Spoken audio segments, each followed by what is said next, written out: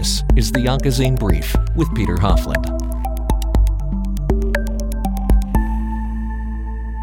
Welcome to a new episode of the Oncozine Brief. I'm Peter Hofland, and in this episode of the program, I'll be talking with Dr. David Cognetti, a professor and chair in the Department of Head and Neck Surgery at Thomas Jefferson University Hospital in Philadelphia.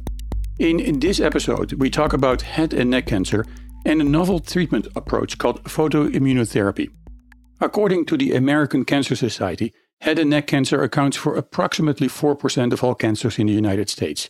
And in 2023, this translates to approximately 67,000 people who will be diagnosed with head and neck cancer, and about 15,000 patients who are expected to die of the disease. Today, many cancers of the head and neck can be cured, especially if they are found early. And while eliminating the cancer is the primary goal of treatment, preserving the function of the nearby nerves, organs, and tissue is also very important. And this is where photoimmunotherapy may start to play a role. Photoimmunotherapy is a recently developed hybrid cancer therapy to treat cancers by linking specific antibodies with photosynthesizers to form photoimmunoconjugates. But let's go back to the beginning. Surgery, radiation, and chemotherapy have dominated the treatment of oncology. These therapies aim to eradicate cancer cells, but unfortunately often do that at the expense of normal or healthy cells. In turn, this can lead to severe and sometimes lethal side effects.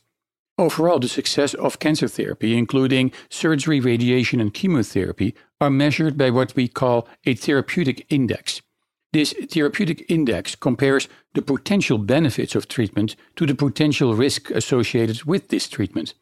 Unfortunately, the unintended off-target side effects of these therapies can have profound effects on the health-related quality of life of patients.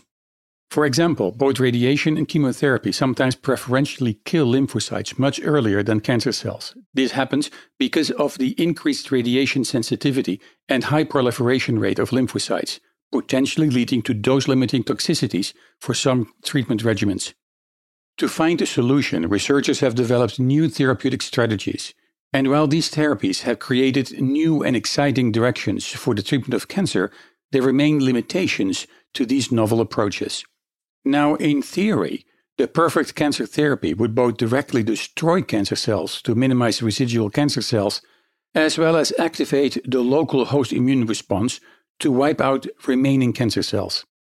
And such a therapy would be highly selective for cancer cells, but have minimal or no off-target effects in a tumor microenvironment. And that is where photoimmunotherapy comes in. Photoimmunotherapy is designed to selectively destroy cancer cells.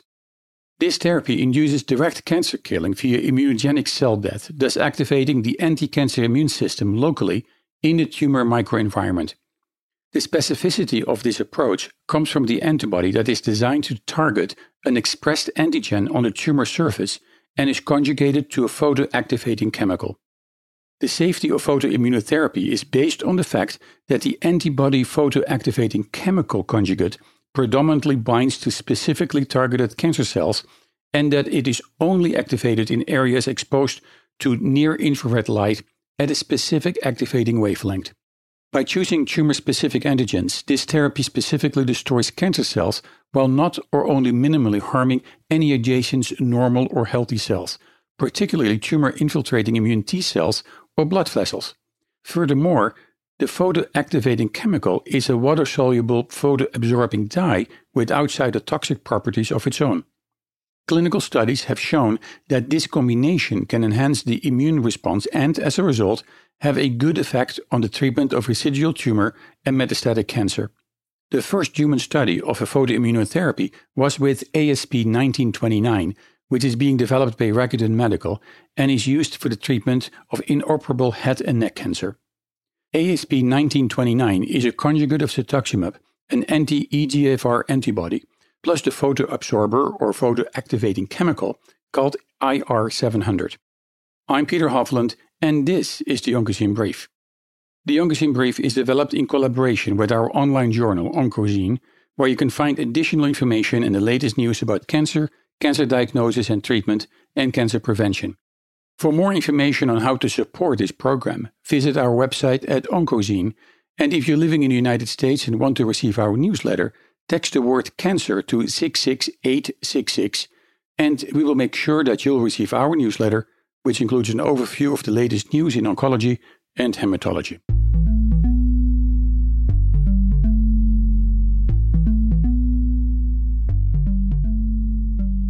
This is the Oncozine Brief. For the latest news about cancer and cancer treatment, visit our online journal, Oncozine, at www.oncozine.com. On the phone with me is Dr. David Cognetti. Dr. Cognetti is a professor and chair in the Department of Head and Neck Surgery at Thomas Jefferson University Hospital in Philadelphia. Dr. Cognetti, welcome to the Oncozine Brief. Now, before we're going to talk about photoimmunotherapy and some very interesting data and results presented at this year's annual meeting of the American Head and Neck Society, tell me a little bit more about yourself and how you got here. So I'm David Cognetti. As you've already recognized, I'm a head and neck cancer surgeon.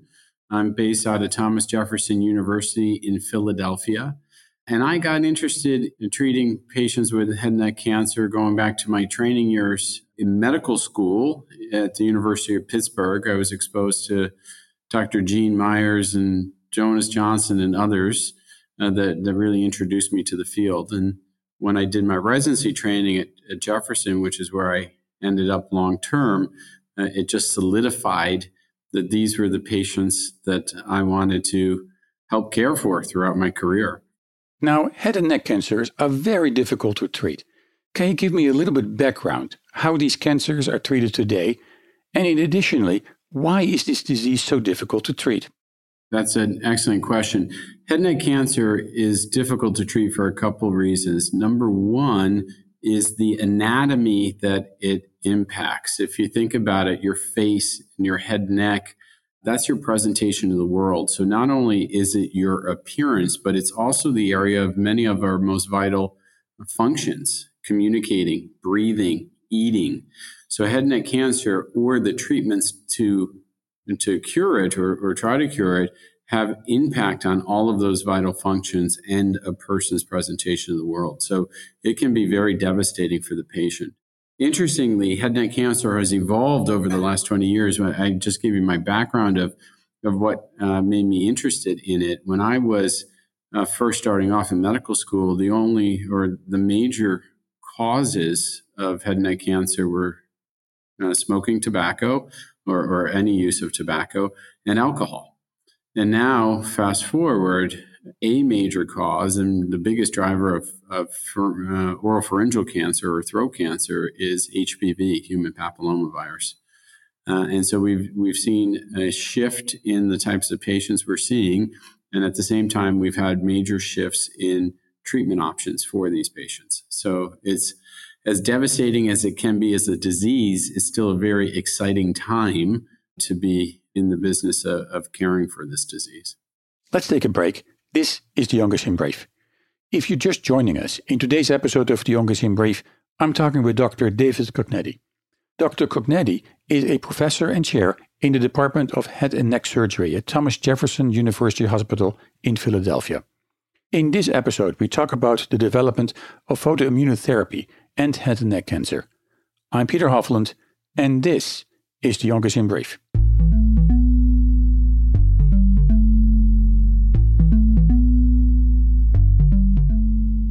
Each day, researchers make new discoveries that bring us closer to the moment when all cancer patients can become survivors. Some days they take small steps. Others, huge discoveries lead to giant leaps forward. This progress, both small steps and giant leaps, happens with the help of clinical trials.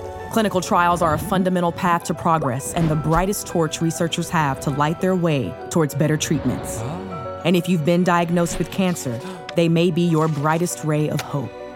Clinical trials introduce new hope in addition to the current standard of care by allowing researchers to provide participants access to cutting-edge and potentially life-saving treatments. So if you're interested in exploring new treatment options while helping to light the path for other patients, clinical trials may be the best choice for you.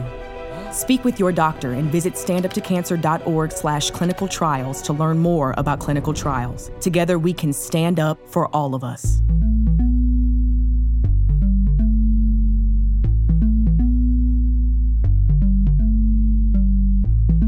This is the Oncozine Brief with Peter Hofland.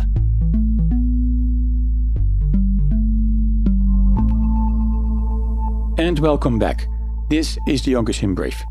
If you're just joining us in today's episode of the Oncozine Brief, I'm talking with Dr. David Cognetti.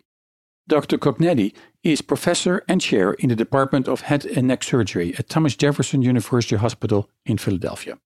So during the recent annual meeting from the American Society of Clinical Oncology, or ASCO, there were presentations talking about these transitions from smoking-related head and neck cancer, if I recall correctly, to HPV. Those two forms of cancer, how different are they? For example, when you have a patient that is diagnosed with head and neck cancer that is caused by smoking, or you have a patient that has been diagnosed with head and neck cancer linked to HPV associated with oral sex, how different are those forms of cancer? They're very different. Both the cancer itself, the prognosis for the cancer itself is different, and the people who get them, the risk factors that lead to it. So the traditional head and neck cancer caused by smoking and drinking is generally it generally occurs in older gentlemen who have a lot of other comorbidities caused by smoking. So if they were to survive their cancer, oftentimes they don't have a very good overall survival because they're the ones who are getting heart attacks and strokes and other things that are also caused by smoking, lung cancer, etc. And on top of that, of the two cancer types, it's a much harder one to cure, the ones that are not related to HPV. So now the ones that are related to HPV, that happens now in younger people who have never smoked. So when it first came on the scene, it was a little confusing. Why are these people getting cancer? Now we have a very clear understanding of why they're getting the cancer, but it's in people who don't have the other comorbidities caused by smoking. So if you take, instead of a 65-year-old person, you have a 45-year-old person, and instead of somebody who's at risk of heart attack, lung cancer, and stroke, you have somebody who is a very healthy person. And now you add on that they are more likely to be cured. Well, you have to count now that they're going to be around for decades instead of the other type where they generally wouldn't live for decades. So how we treat these patients, keeping in mind their functional outcomes over the years, is very important. And if you look at the available treatment options for a patient that is diagnosed with head and neck cancer linked to smoking, or head and neck cancer linked to HPV and oral sex, in either case, what is the current standard therapy and the best treatment options for those cancers? Cancer in general, the treatment options are any combination of surgery, radiation, and chemotherapy. Those are the very traditional one. And what's interesting, we say head and neck cancer, but head and neck cancer is actually a collection of a bunch of smaller subsite cancers. And what I mean by that, although we bucket them into head and neck cancer, and although they're almost always squamous cell cancer, which is the surface cell, the tongue cancer, oral tongue cancer, the front of the tongue behaves very differently than base of tongue cancer. The back of the tongue behaves very differently than larynx cancer. The voice box behaves differently than hypopharynx cancer. And nasopharynx cancer, they're all individually have different treatment algorithms and prognoses. In some of them, for example, the oral cavity surgery is the preferred treatment. In some of them, for example, the nasopharynx, radiation and chemotherapy is the preferred treatment. So it's different depending on the exact subsite, which is only centimeters away from each other. And based on what you said earlier in this program, surgery may be difficult because it is such a complex anatomical and very congested area, right? So tell me a little bit more about this. In case surgery is needed, it's very complex and difficult, right? It's anatomically complex and it's functionally important. So yes, those two things add up for making surgery difficult. And unfortunately, there's been advances on how we do surgery with a higher prioritization in modern day surgery compared to the past on making sure we account and preserve function. Now, when you look at the field today and you look at the options for treatment, the kind of patients that you're dealing with, what would you say are some of the unmet medical needs that patients are facing in terms of the availability of treatment options and limitations to treatment for patients you may not be able to treat? What are some of the issues that you encounter in your practice today? So unmet needs, there's still many of these patients are not being cured. So number one priority is to improve the cure rate. And then we've touched on it a number of times here, how destructive our current treatments can be to the function of the patient. So if you're doing surgery, you're cutting out tissue. And so even if you replace it's non-functional, radiation has long-term devastation on the normal tissue, causes fibrosis, it causes a stiffening of the tissue, it causes dry mouth and xerostomia, and really ruins the normal tissue. And chemotherapy can have acute toxic effects and make the effects of radiation, the side effects, even worse. So wrapped up in all of that, there's plenty of room for improvement on both curing these patients and curing them with their highest quality of life. Because again, the location and the impact of this cancer and the treatments have significant manifestations on quality of life. Now, you've been working and treating patients for quite some time. If you look back at studies presented at different medical and clinical meetings from the American Society of Clinical Oncology, the American Association of Cancer Research, and the American Head and Neck Society, and maybe some other meetings, there is still the question that I hear often. Are there any new treatment options for head and neck cancer coming out? Are there new things available? In contrast, for example, if you look at breast cancer, treatment options for head and neck cancer seems to be very slow in coming. Later in our program, we'll be talking a little bit about photoimmunotherapy and the results of ongoing studies you've been involved with. Some of these developments have been in development for a long time. But tell me, other than the complexities of the disease itself, which we talked about, are there other reasons why it is so difficult to develop new treatment options? Or why is the field moving so slowly? That's a great question. I think you could look at the field almost dichotomously. And what I mean by that is in recent years, it seems like things are really speeding up in new discovery, new options, immunotherapy, and what we're seeing across cancer care in general.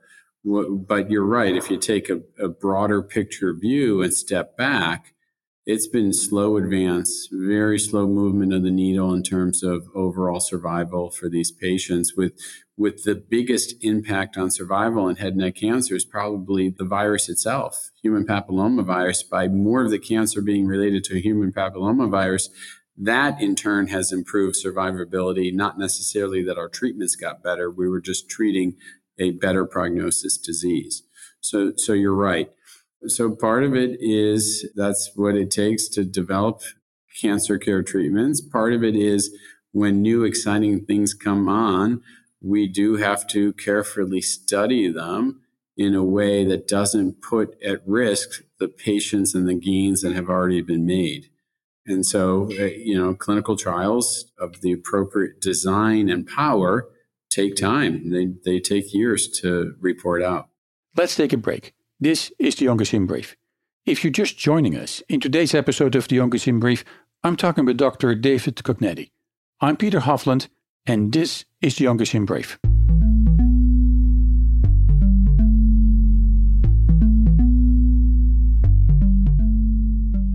Sarcoma. Odds are you've never heard that word before. But for the 40 people diagnosed with sarcoma every day, it is a life-changing word. Life-changing and devastating because sarcoma is cancer. Sarcoma is a cancer of bone and soft tissue more prevalent in children than in adults. More than 6,000 people lose their lives to sarcoma each year. Treatment options for sarcoma are limited, and new therapies are desperately needed. More research and increased awareness is necessary to find a cure for a cancer that you probably didn't even know existed until now. Through awareness, advocacy, and research, the Sarcoma Foundation of America is determined to help those affected by this forgotten cancer, to bring hope to the children and adults whose lives are forever changed by a word they had never heard before. Please help us in the fight to find the cure for sarcoma. For more information on sarcoma and the work of the Sarcoma Foundation of America, please go to curesarcoma.org.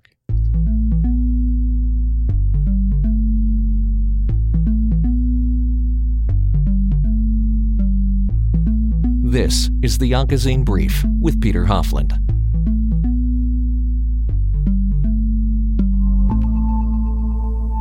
And welcome back. This is the Oncozine Brief. If you're just joining us, in today's episode of the Oncozine Brief, I'm talking with Dr. David Cognetti. Dr. Cognetti is a professor and chair in the Department of Head and Neck Surgery at Thomas Jefferson University Hospital in Philadelphia. Now, one of the interesting technologies that you've been working on is the Rakuten Medical's Illuminox platform technology.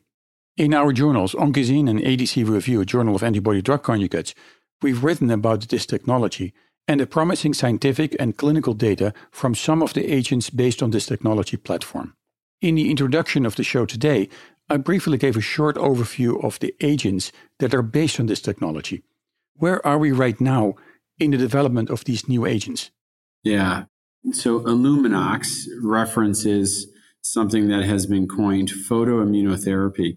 And I think it's important to, in describing it, talk about the background of photodynamic therapy, which has been around for several decades now, going back to probably about the 1970s.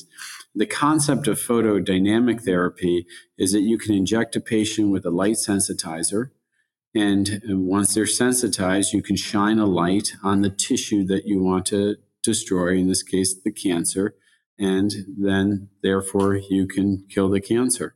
That, despite being around for decades and having been shown to be efficacious in head and neck cancer, it hasn't really taken off. And some of the problems with it are the generalized light sensitivity that you get with it, and just other challenges to adoption in terms of cost, et cetera. Photoimmunotherapy differs in a very important way. It conjugates a monoclonal antibody to that light sensitizer. And theoretically, and what we think we're seeing in practice, that causes two major advantages. Number one, it concentrates the light sensitizer to what you're trying to kill and treat, the tumor, so better tumor kill.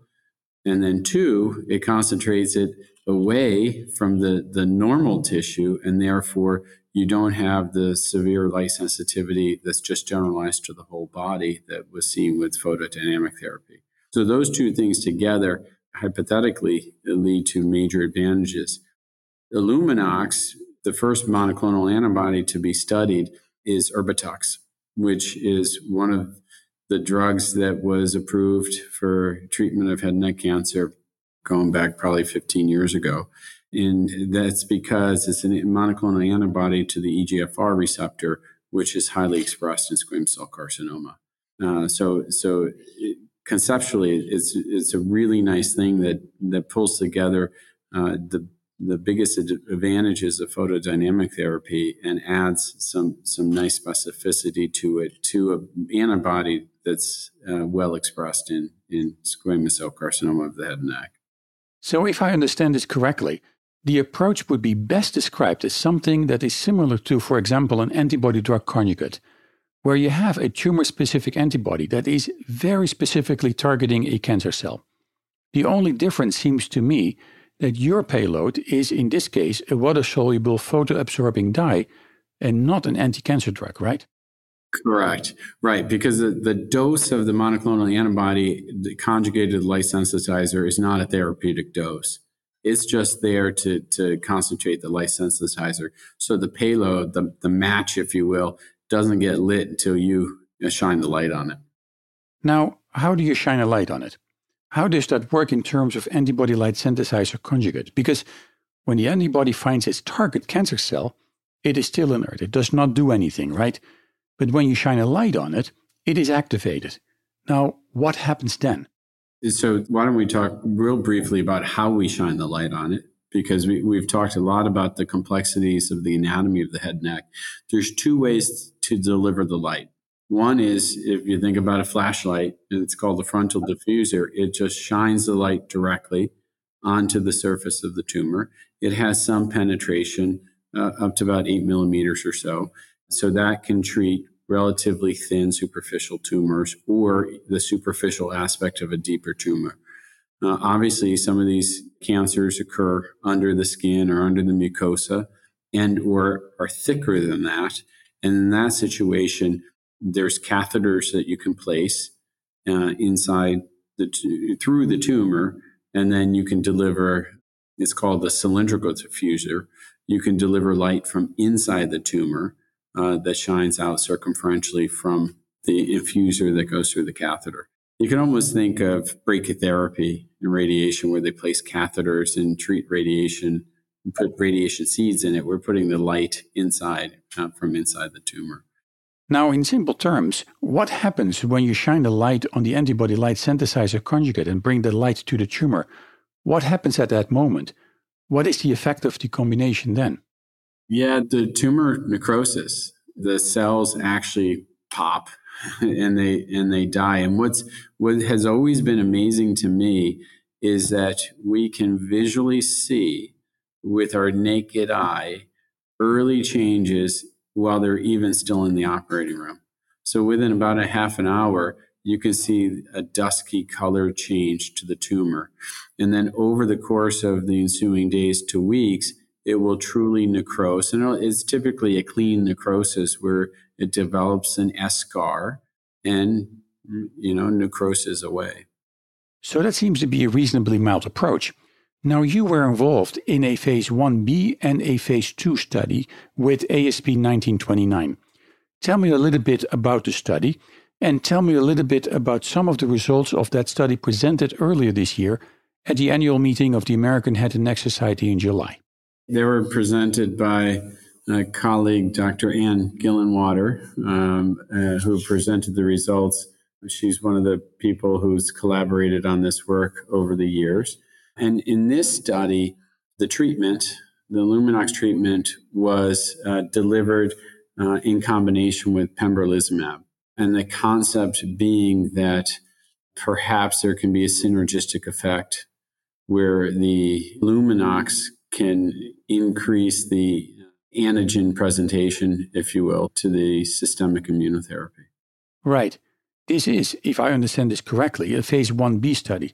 So how many patients were enrolled in this study? And if possible, tell me a little bit more about the conclusions that you derived from this study. Absolutely. There were a total of 19 patients included in the study. And I can tell you that from a safety standpoint, it was overall well tolerated. And there was a objective response rate of about 30%.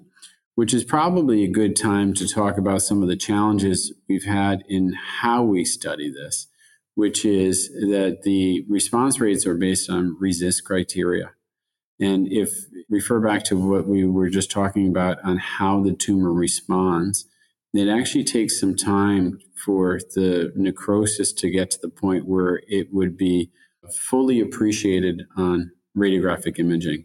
And what I mean by that, if you were to do CT scans in follow-up on these patients, the necrotic area would look similar in size and even sometimes in characteristics to the tumor. So by strict RECIST definition, you have to measure all of that. That's a little bit of a challenge. I can tell you what we're seeing clinically is that there's very good tumor kill and tumor response with this as early as 1 or 2 treatments. That is indeed very good news. And maybe, while the number of participating patients may not seem to be that many, it is good to understand that this is still a clinical trial. But I would say, from what you've just described, the overall results are very positive. Let's take a break. This is the Oncozine Brief. If you're just joining us, in today's episode of the Oncozine Brief, I'm talking with Dr. David Cognetti. Dr. Cognetti is a professor and chair in the Department of Head and Neck Surgery at Thomas Jefferson University Hospital in Philadelphia. In this episode, we talk about the development of photoimmunotherapy and head and neck cancer. I'm Peter Hofland, and this is the Oncozine Brief.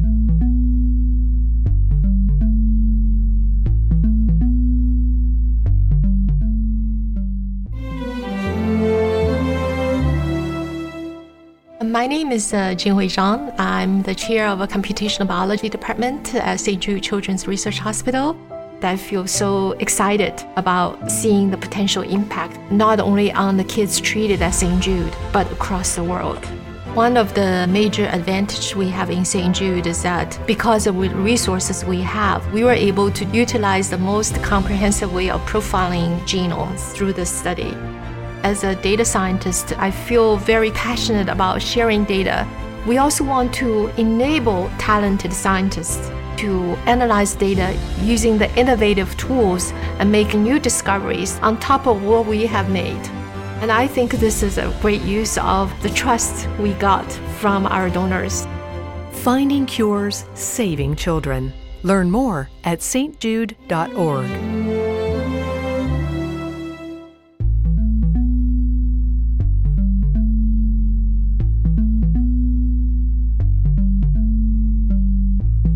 This is the Oncozine Brief with Peter Hofland.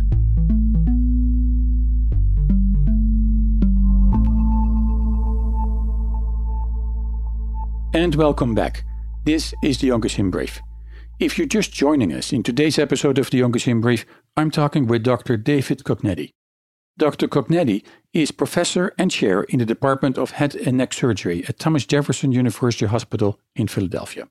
Now, when you look at ASP 1929, there were also other data presented at this meeting. Tell me a little bit more about this.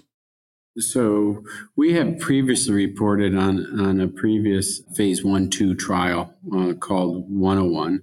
In that trial, it was not combined with pembrolizumab, and we found similar response rates that were very encouraging based on RESIST. And we also found, given the treatment population of heavily previously treated recurrent disease, unresectable, non-amenable to further chemotherapy radiation. So these are really the heaviest hit patients, if you will. And so we had respectable survival as well, even though that wasn't the primary endpoint.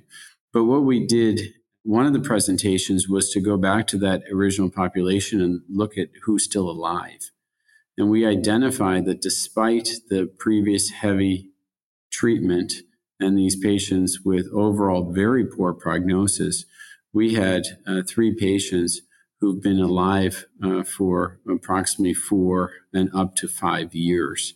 And so that, again, has us very excited about, not just the response rates for this, but the possibility of getting durable, complete responses in patients who really have no other options. Some of those studies, not all of them, are combination therapies, right? From your perspective, where you are, how important are these combination studies, these combination strategies? For example, what does the study which combines ASP 1929 with pembrolizumab add to the treatment of patients diagnosed with recurrent head and neck cancer? I don't think we have enough data to answer that question yet. That's an area of high interest for further investigation. I can tell you that we've seen it work without immunotherapy. We've seen it work in people who have failed immunotherapy. However, when I say that, we're talking about local regional disease, right? It would have to be able to be treated with the Illuminox, so accessible and treated, which just by that definition limits its utilization in some of these recurrent patients who even have distant metastatic disease. So I think a real promise with the combination is that we may have an option for people who are not only locally recurrent, but local and distant recurrent, who otherwise don't have very good options. And the hope would be that the combination, again, sort of priming the immune response with the antigen presentation at the Luminox treatment might have benefit for even the distant disease. Of course, that's what we want to learn from these studies, but we don't have that data yet. So can you tell me a little bit more about some of the other studies, as well as planned studies, including a phase 3 study with ASP 1929? I think the study is called ASP 1929-301. Can you tell me a little bit more about this study and what comes next, about your expectations for the future about this technology platform and the agents that are based on this? So 301, as you just referred to, is an open phase 3 trial. It's a randomized trial trying to gather the randomized data to be able to to show the efficacy of this and hopefully get this through FDA approval. And then there's other exciting things in the pipeline. When I described it earlier, I told you that the Illuminox it's a conjugate of monoclonal antibody to light sensitizer. It doesn't have to be Erbitux that is a monoclonal antibody. So there's all sorts of options for what you can conjugate to the light sensitizer, even anti-PD-1, et cetera. So I think somebody from Rocket can talk about their pipeline better than I can, but the potential for this, both in terms of what they can do with the drug, as well as other areas in the head and neck, including earlier line, I think there's great potential here. I think you're right. You've saved the best for last in helping us to understand that the technology platform also allows the opportunity of creating an agent with a different antibody, allowing the development of a pipeline of different photoimmunotherapy agents. We're almost at the end of the program, but in wrapping up, if you look at these developments in the treatment of head and neck cancer and the potential of new therapeutic approaches, how excited are you about this? For example, how excited are you about those new therapeutic approaches, including photoimmunotherapies, and the potential it brings? Specifically about Illuminox and this technology, I am personally incredibly excited. And I'm personally excited because, as I just described to you, I've seen with my own eyes patients who are alive 4 or 5 years who otherwise wouldn't be alive. And I think we're scratching the surface of the potential of this technology, because right now, as we've discussed for this half hour, we've only really been able to use it in worst case scenarios. And so if we start using this and it lives up to the promise of the showing in these early studies, it really could be groundbreaking in how we treat cancer in the future. Dr. David Cognetti, thank you so much for joining us today in the Oncogene Brief. I'm sure that, at least I hope, that this is not our last conversation, and I hope that in the near future you can tell me a little bit more about these developments in photoimmunotherapy and the treatment of head and neck cancers. Again, very exciting news. Thank you so much for joining us today. Peter, I appreciate that. I would be excited to catch up again in the future.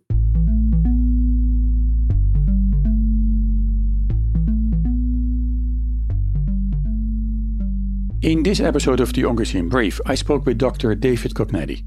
Dr. Cognetti is a professor and chair in the Department of Head and Neck Surgery at Thomas Jefferson University Hospital in Philadelphia. Before we go, as a note, in 2018, ASP 1929 received a fast-track designation from the U.S. Food and Drug Administration. In addition, in September 2020, ASP 1929 received marketing approval in Japan from the Ministry of Health, Labor and Welfare. To date, outside Japan, ASP 1929 photoimmunotherapy remains an investigational agent. For the latest information about photoimmunotherapy, the Illuminox technology platform, ASP 1929, and clinical trials being conducted, as well as regulatory decisions, please go to the website of Rakuten Medical, that is rakuten-med.com/US. For more information about head and neck cancer and about studies presented in this program, please go to our online journal Oncogene at oncogene.com. That is ONCOZINE.com. For us here at the Oncogene Brief, we want to thank you, our listeners, sponsors, and advertisers, for your ongoing support. Your support makes it possible that you can hear this program via PRX Public Radio Exchange and in the United Kingdom and mainland Europe via UK Health Radio. And you can also download our program via podcast and streaming media, including iTunes, Spotify, Audible, Stitcher, SoundCloud, and nearly anywhere you can find a podcast. For more information about supporting the Oncogene Brief, visit our website at oncogene.com. If you're living in the United States and want to receive our newsletter, text the word cancer to 66866. That is 66866. And we will make sure that you'll receive our newsletter, which includes an overview of the latest news in oncology and hematology. Thank you all, and thank you for listening. And join us again for our next episode. I'm Peter Hovland, and this is the Oncogene Brief.